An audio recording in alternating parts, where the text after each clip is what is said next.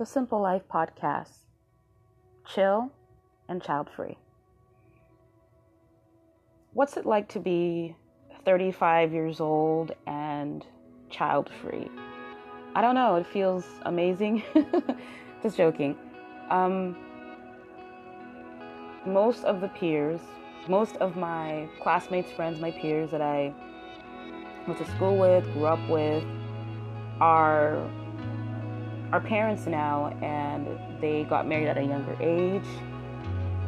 They started having children right after high school and in their early college years. But for me, I was not afforded the luxury of having that privilege, and I'll explain what I mean by that.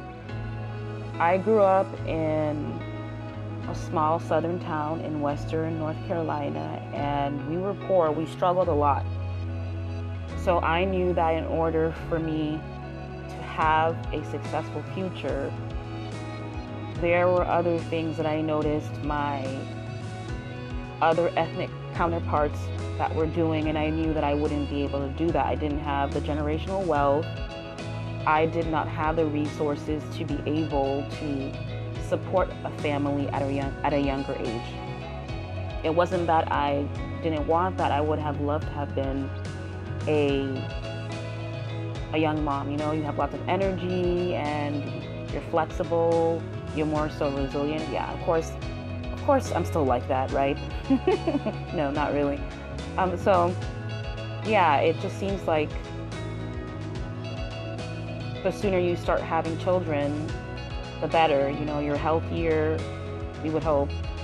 You're healthier, you're younger, there are less complications with childbirth and other health issues that could arise from being a mother past a certain age. And it was something that I always wanted. I wanted to be a younger mom. I wanted to marry at a younger age, but I knew because of my race, my economic background, and so many other factors, I knew that I would have to do things differently and maybe put off having children, having a family. Looking back now, I'm at an age where my fertility window is closing, and I'm feeling the pressure to have children and to have a family and start that part of my life. It's just been a lot more challenging to find the right person to be with, to start that family.